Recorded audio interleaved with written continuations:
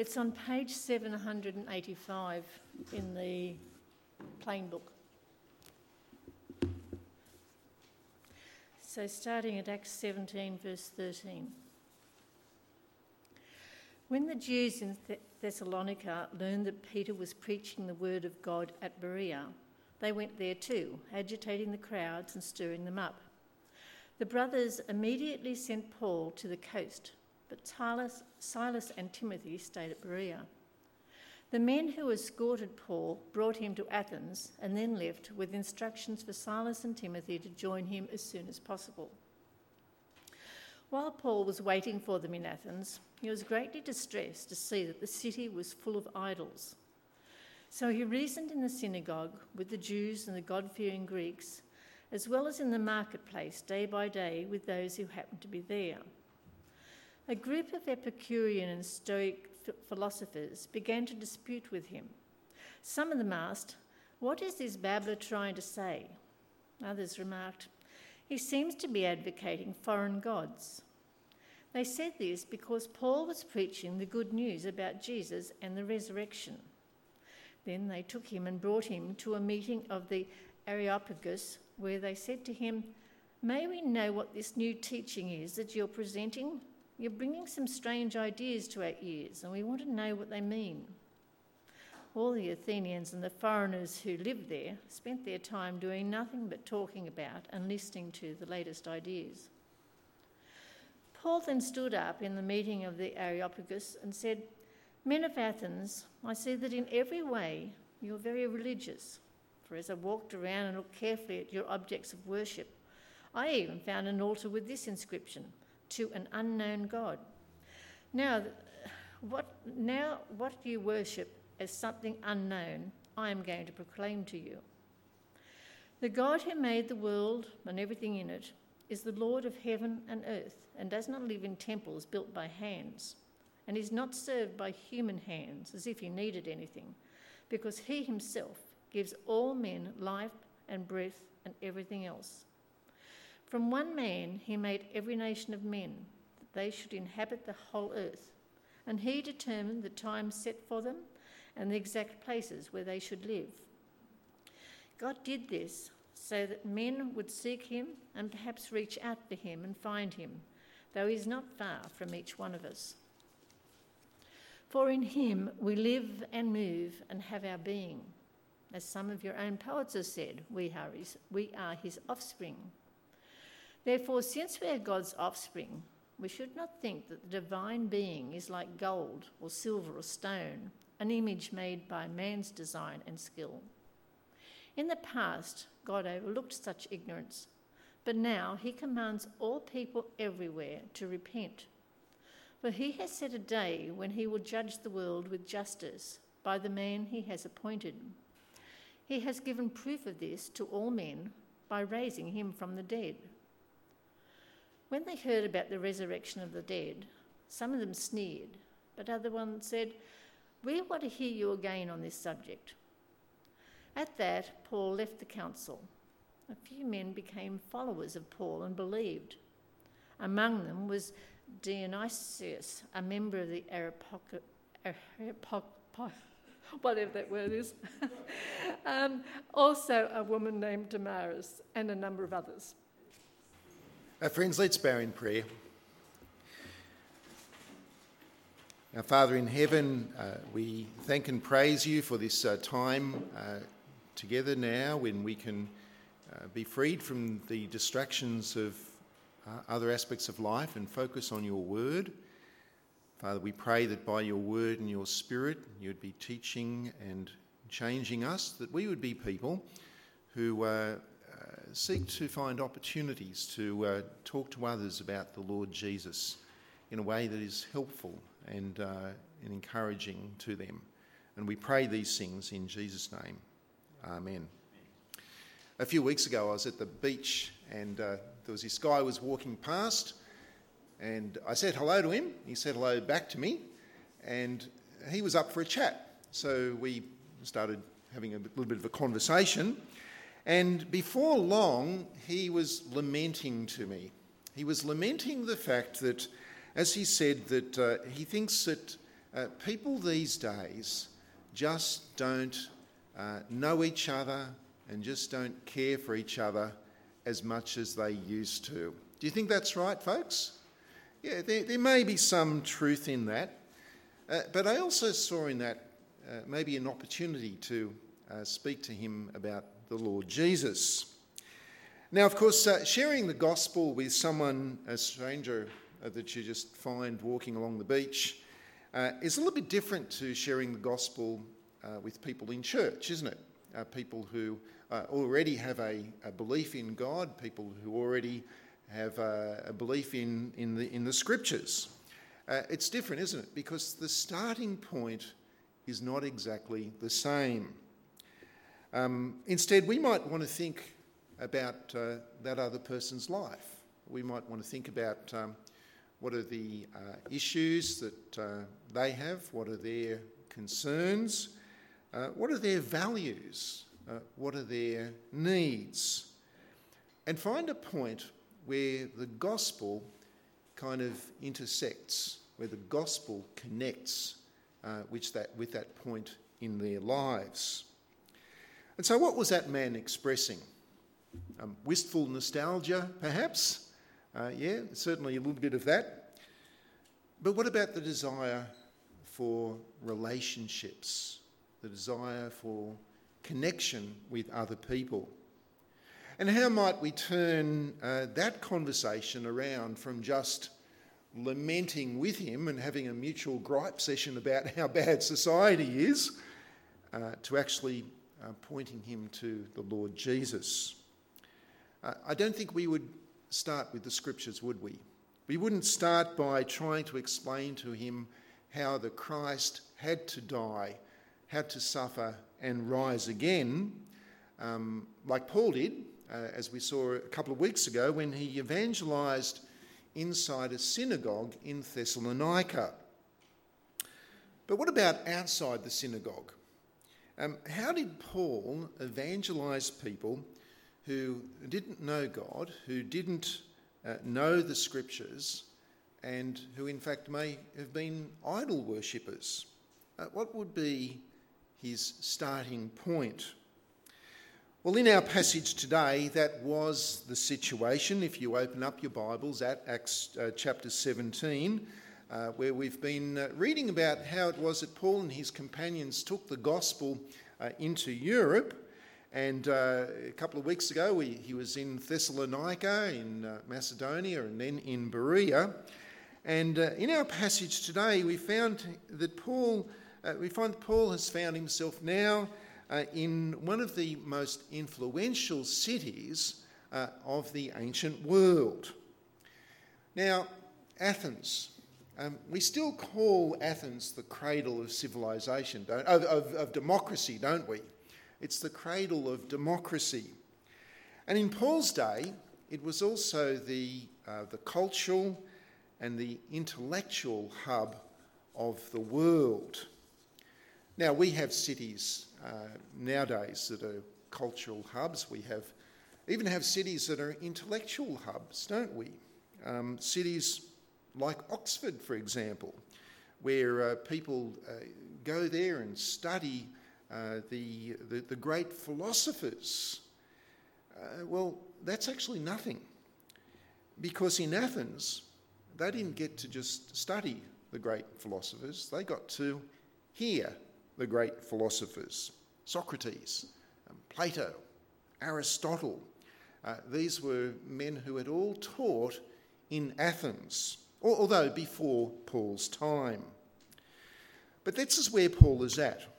Here's Paul, a travelling Jew, preaching the gospel of Jesus, and now in Athens.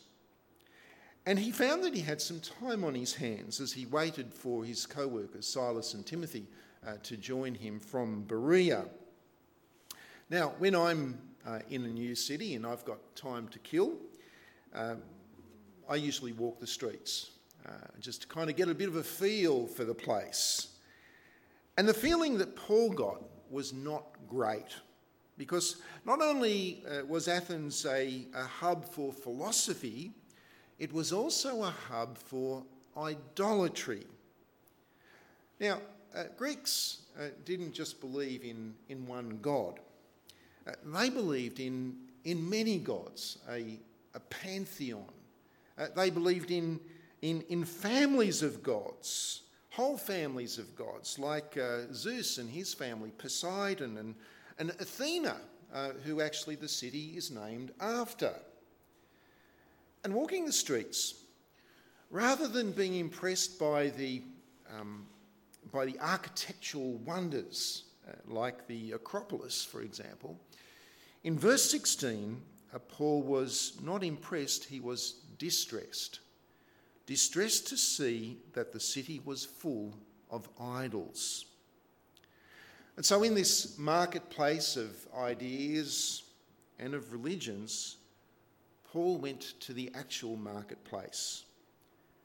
And he just stood there and he just preached the gospel to anyone who happened to be passing by, to anyone who would bother to listen. How did that go? Let's pick it up, shall we, at verse 18. Paul in the marketplace, preaching, and a group of Epicurean and Stoic philosophers began to dispute with him. Some of them asked, "What is this babbler trying to say?" Others remarked, "He seems to be advocating foreign gods." They said this because Paul was preaching the good news about Jesus and the resurrection. Now, I think it's helpful for us to just to pause and to feel the significance of this. Paul is not just preaching to ordinary people. These are Greek philosophers that he's preaching to. And they've got no idea what he's talking about. They don't have the foggiest. In fact, what do they call him? Do you see what they called him there? They called him a babbler. A babbler. What do you think of when you think of someone who babbles? They go on and on and on, don't they, about nothing? Well, the actual Greek word here for babbler actually comes from, it describes a bird pecking at seeds on the ground. And it came to refer to someone who's got no original ideas. They just pick an idea from here and they just pick an idea from there and they just put it together and regurgitate. What are they calling Paul?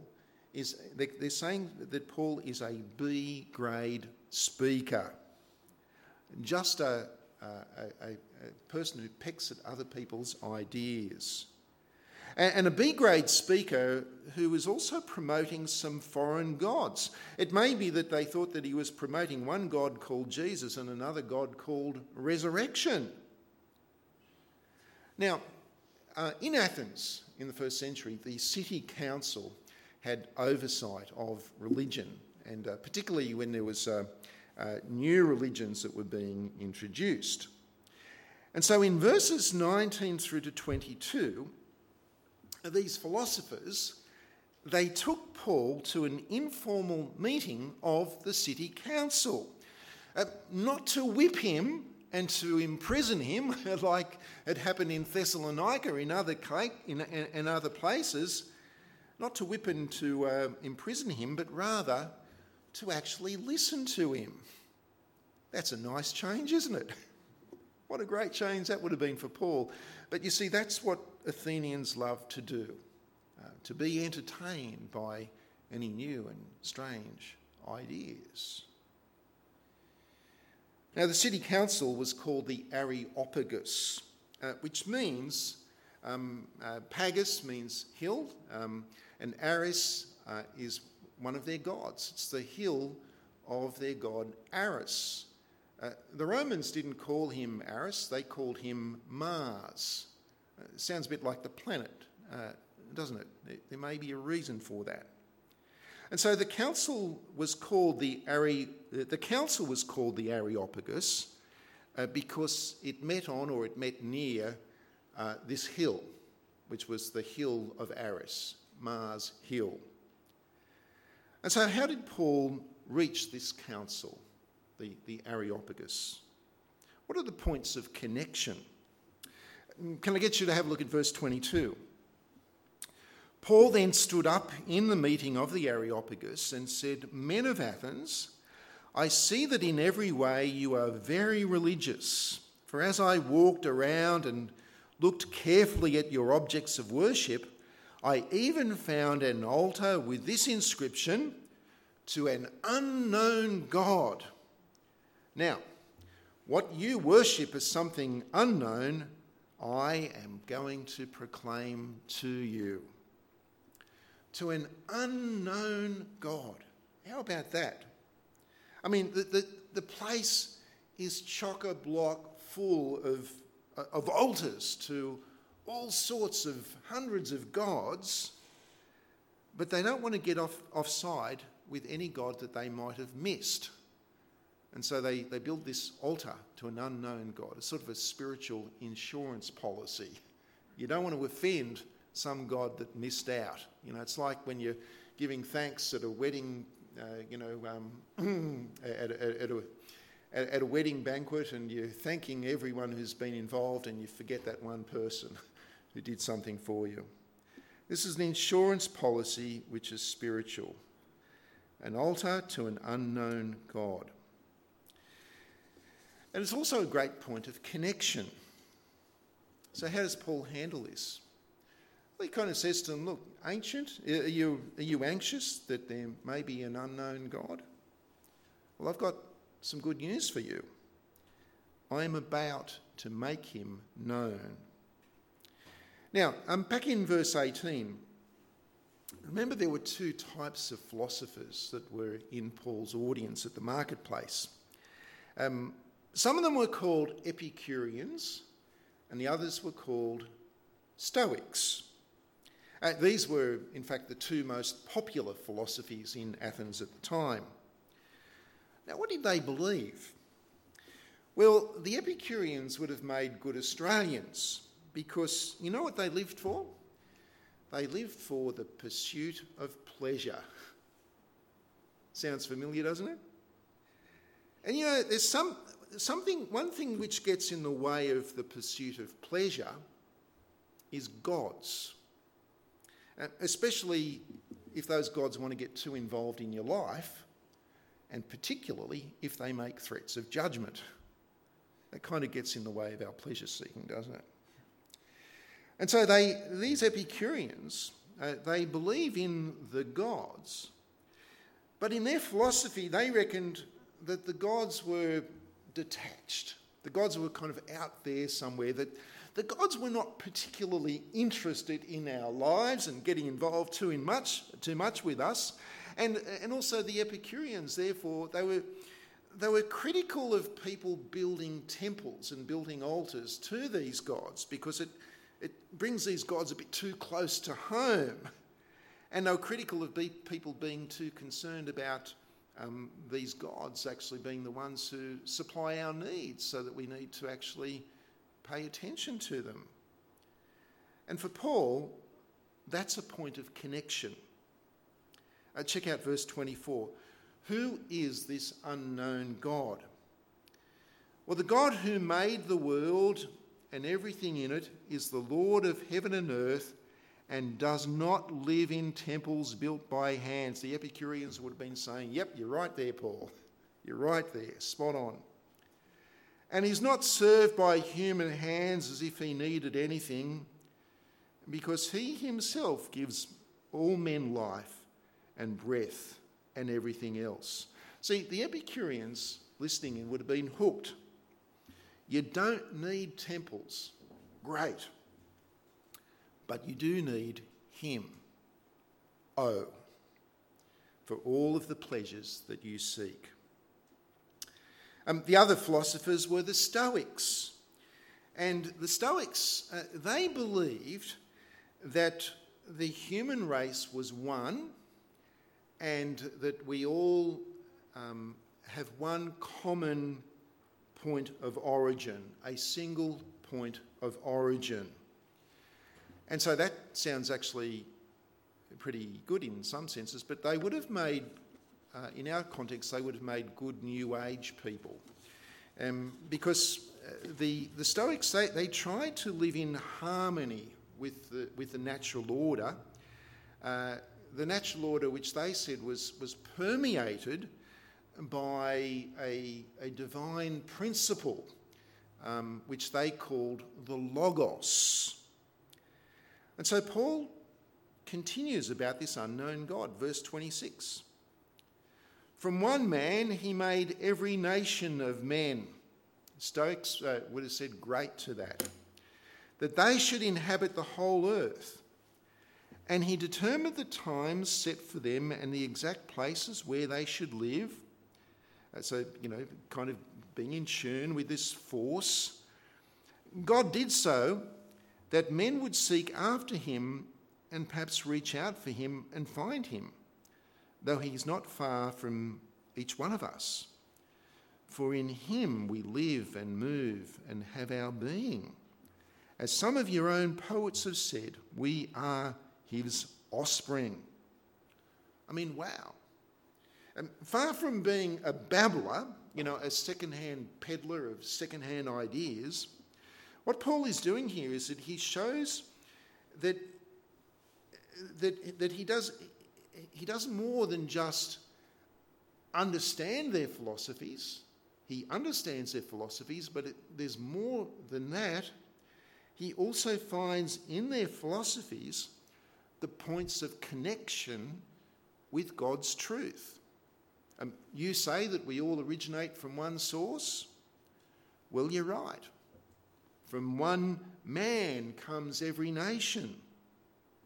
You say there is a divine principle which permeates the world and in which we need to live in harmony, the Logos. Well, you're kind of sort of right on the right track. But it's not just a principle, it's a person, and he is actually separate from the world, but he controls the world and he's near to us. He wants us all to reach out to him. This is like Genesis chapter 1. But instead of quoting the scriptures, which would mean nothing to these Athenian philosophers, Paul finds another connection in their own poets. In him we live and move and have our being. Now this is possibly, most probably, this is a quotation from a 6th century BC poem, which was written about the god Zeus. And Paul also quotes another one. He says, we are his offspring. And this is definitely from a 3rd century BC poem about Zeus. And since we are humans, are God's offspring, in verse 29, Paul says that it's foolishness to think, therefore, of God as being anything less than us if we are his offspring. It's foolishness to think of God as being an object, as an idol that's been made by us, made out of gold and silver or stone. That just doesn't make sense. And so Paul used their own poets to persuade them of what we know from the scriptures, that our very existence is owed to God. The God they did not know, but their ignorance is about to end. Verse 30. In the past, God overlooked such ignorance, but now he commands all men everywhere to repent. For he has set a day when he will judge the world with justice by the man he has appointed. He has given proof of this to all men by raising him from the dead. Now, Paul has just proclaimed that all people are created in order to have a personal relationship with God. And yet, for these Athenians, with their pantheon of gods, with their city that's just chock-a-block full of idols, with their great philosophers, Plato, Socrates, Aristotle, the Stoics, and the Epicureans, with all of that, in the cultural and intellectual capital of the world, they are still ignorant. You see, because our relationship with God is broken by our sin, although we can know about God by observing the world, observing the creation, by soaking in the world around us, we can only know God personally if he reveals himself to us. Without that revelation from God, we can know about God, but we cannot know him personally. And we're ignorant unless he reveals himself to us, which he does in his word and in the person of his Son. The Athenians were ignorant of God. But what does Paul mean in verse 30 when he says that in the past God overlooked such ignorance? What does that mean? Does that mean that all of the sins that have been committed in the past in Athens that are now exempt from judgment? No, it's not that. What it does mean is that the judgment has not happened yet, but it's coming. In fact, in verse 31, the date has already been set. God has appointed a day when he will judge. And Paul can now reveal that God has appointed a particular man, one man, to be the judge of the whole world. How can that be? What sort of a person would that be? And why should they believe it? Well, the reason they should believe it in verse 31 is because God has raised this man from the dead. Now, friends, this is another big point of contact.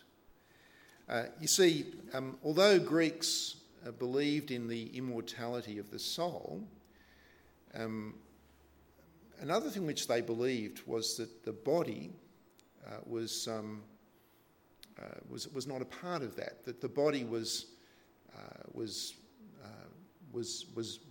evil.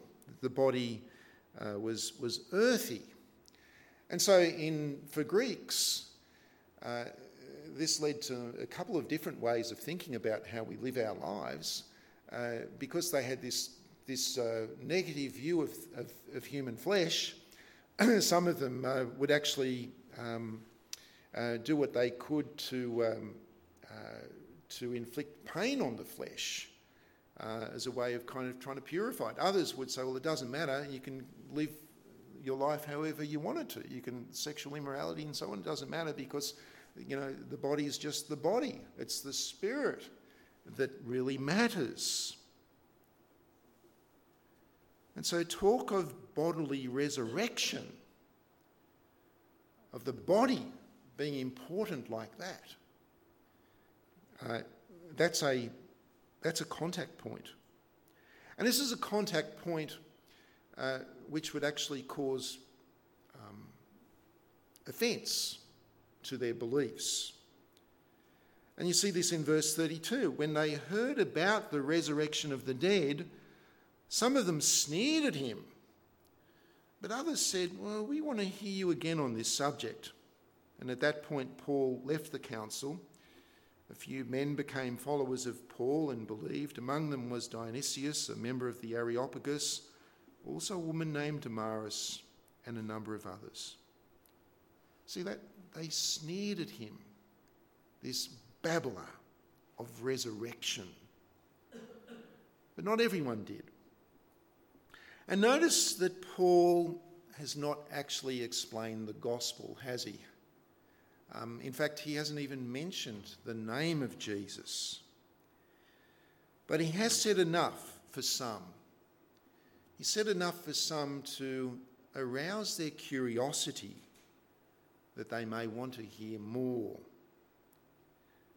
And he's done that by finding the gospel connections to the Epicureans, to the Stoics, the connection to an unknown God who can be known in the man who's been raised from the dead and will one day judge the world. And it seems that Paul did get a chance to speak to some of them again, because there, as we read, this man by the name of Dionysius, who was a member of the ruling council, he wasn't a member of the Areopagus, so an influential man. There was a lady who's named as Damaris. She too would have been influential. And there were some others who became the first Greek Christians, the first Athenian Christians. And so this is a bit of a model for us. Now, we don't tend to meet too many philosophers in our daily lives, do we? But when we share Jesus in our non-churched culture, we need to be thinking carefully. We need to understand our culture. We need to understand the issues that are being discussed in public debate. We need to think about the issues that people are thinking about, the issues that affect their lives. And whilst the temptation sometimes is to become cultural warriors, to try to fight people against their philosophies and the way that they think, it seems to me that rather than doing that, rather than trying to oppose people, that we need to find the connections which can turn a conversation around to Jesus. Think about some of those issues. For example, for many people, the environment is very important, and caring for the environment. And we can argue against them. Some people do, but we believe that God is the creator. That there's a reason why we value the creation so much, because it comes from Him. The treatment of women is a really big topic in our culture here in Australia, just over these past 6 months or so in particular, and of course for a lot longer than that. How do we respond to that? Well, we actually believe in people being created in God's image and of being of intrinsic value and worth. And so these are the sorts of comments that we can be adding to conversations on these topics, to turn the topic away from the culture wars and to a topic that might actually help people think about the Lord Jesus Christ. COVID-19, lots of talk about that. We're not in control of life. That's the point of connection, isn't it? We are vulnerable. We are vulnerable. Or the man lamenting that on the beach that people just don't care for each other as much as they used to. You know, I sometimes come up with the better comments after the conversation's completely finished and the person's disappeared. But on that occasion, I said to the man, well, I'm a Christian.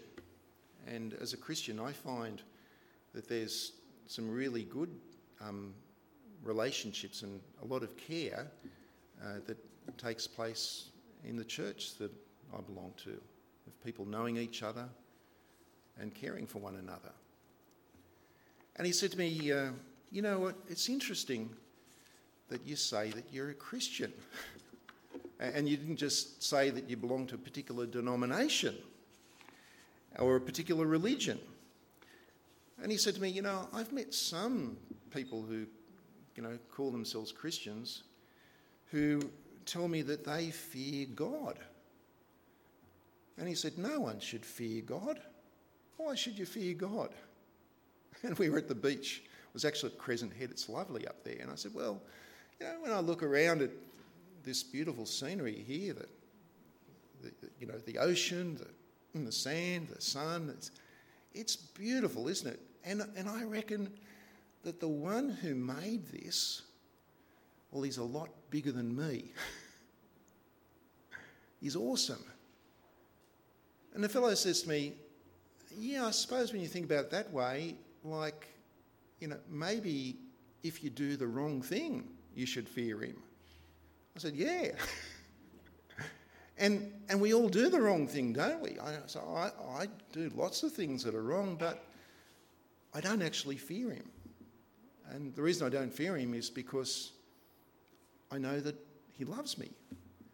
And I know he loves me because he actually sent his son Jesus to come and die on a cross to pay the penalty for all the really wrong things that I've done. Now, we had a really nice conversation, and it was a very warm conversation. And I'd love to be able to tell you that he turned to the Lord right there and then on the beach at Crescent Head.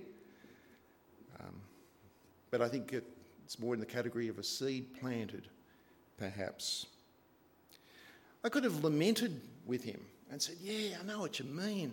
People just don't love and care for each other anymore. Society's gone downhill. It's not like the olden days, But like Paul, let's actually find the connections. Let's see if we can find the connections with topics, with issues, with people's lives, so that we can actually tell them about the Lord Jesus. Let's pray. Father, we thank you for the one who is the judge of all, the one who you've given proof of that by raising him from the dead. We thank you, Father God, that the God who would otherwise be unknown is now fully disclosed, that we can know you through your revelation to us in your Son, the Lord Jesus, for his death on the cross for our sins, for his being raised from the grave. And Father, we want to pray for our world. We want to pray for our nation. We want to pray for our town and our families and our friends. There's so many people who are living in ignorance of you, who are trying to find some meaning by worshipping things which are transient, which are just the things of this world, things which disappear and things of no lasting value. And we pray for ourselves that we would be always thinking about them and their lives and what's important to them. And Father, you'd open up opportunities for us to touch on those points where the culture, where the gospel is a tangent to the culture, that we might be able to speak to people about Jesus and the great hope and the meaning, the fulfilment that can be found in him, who is the truth. Amen.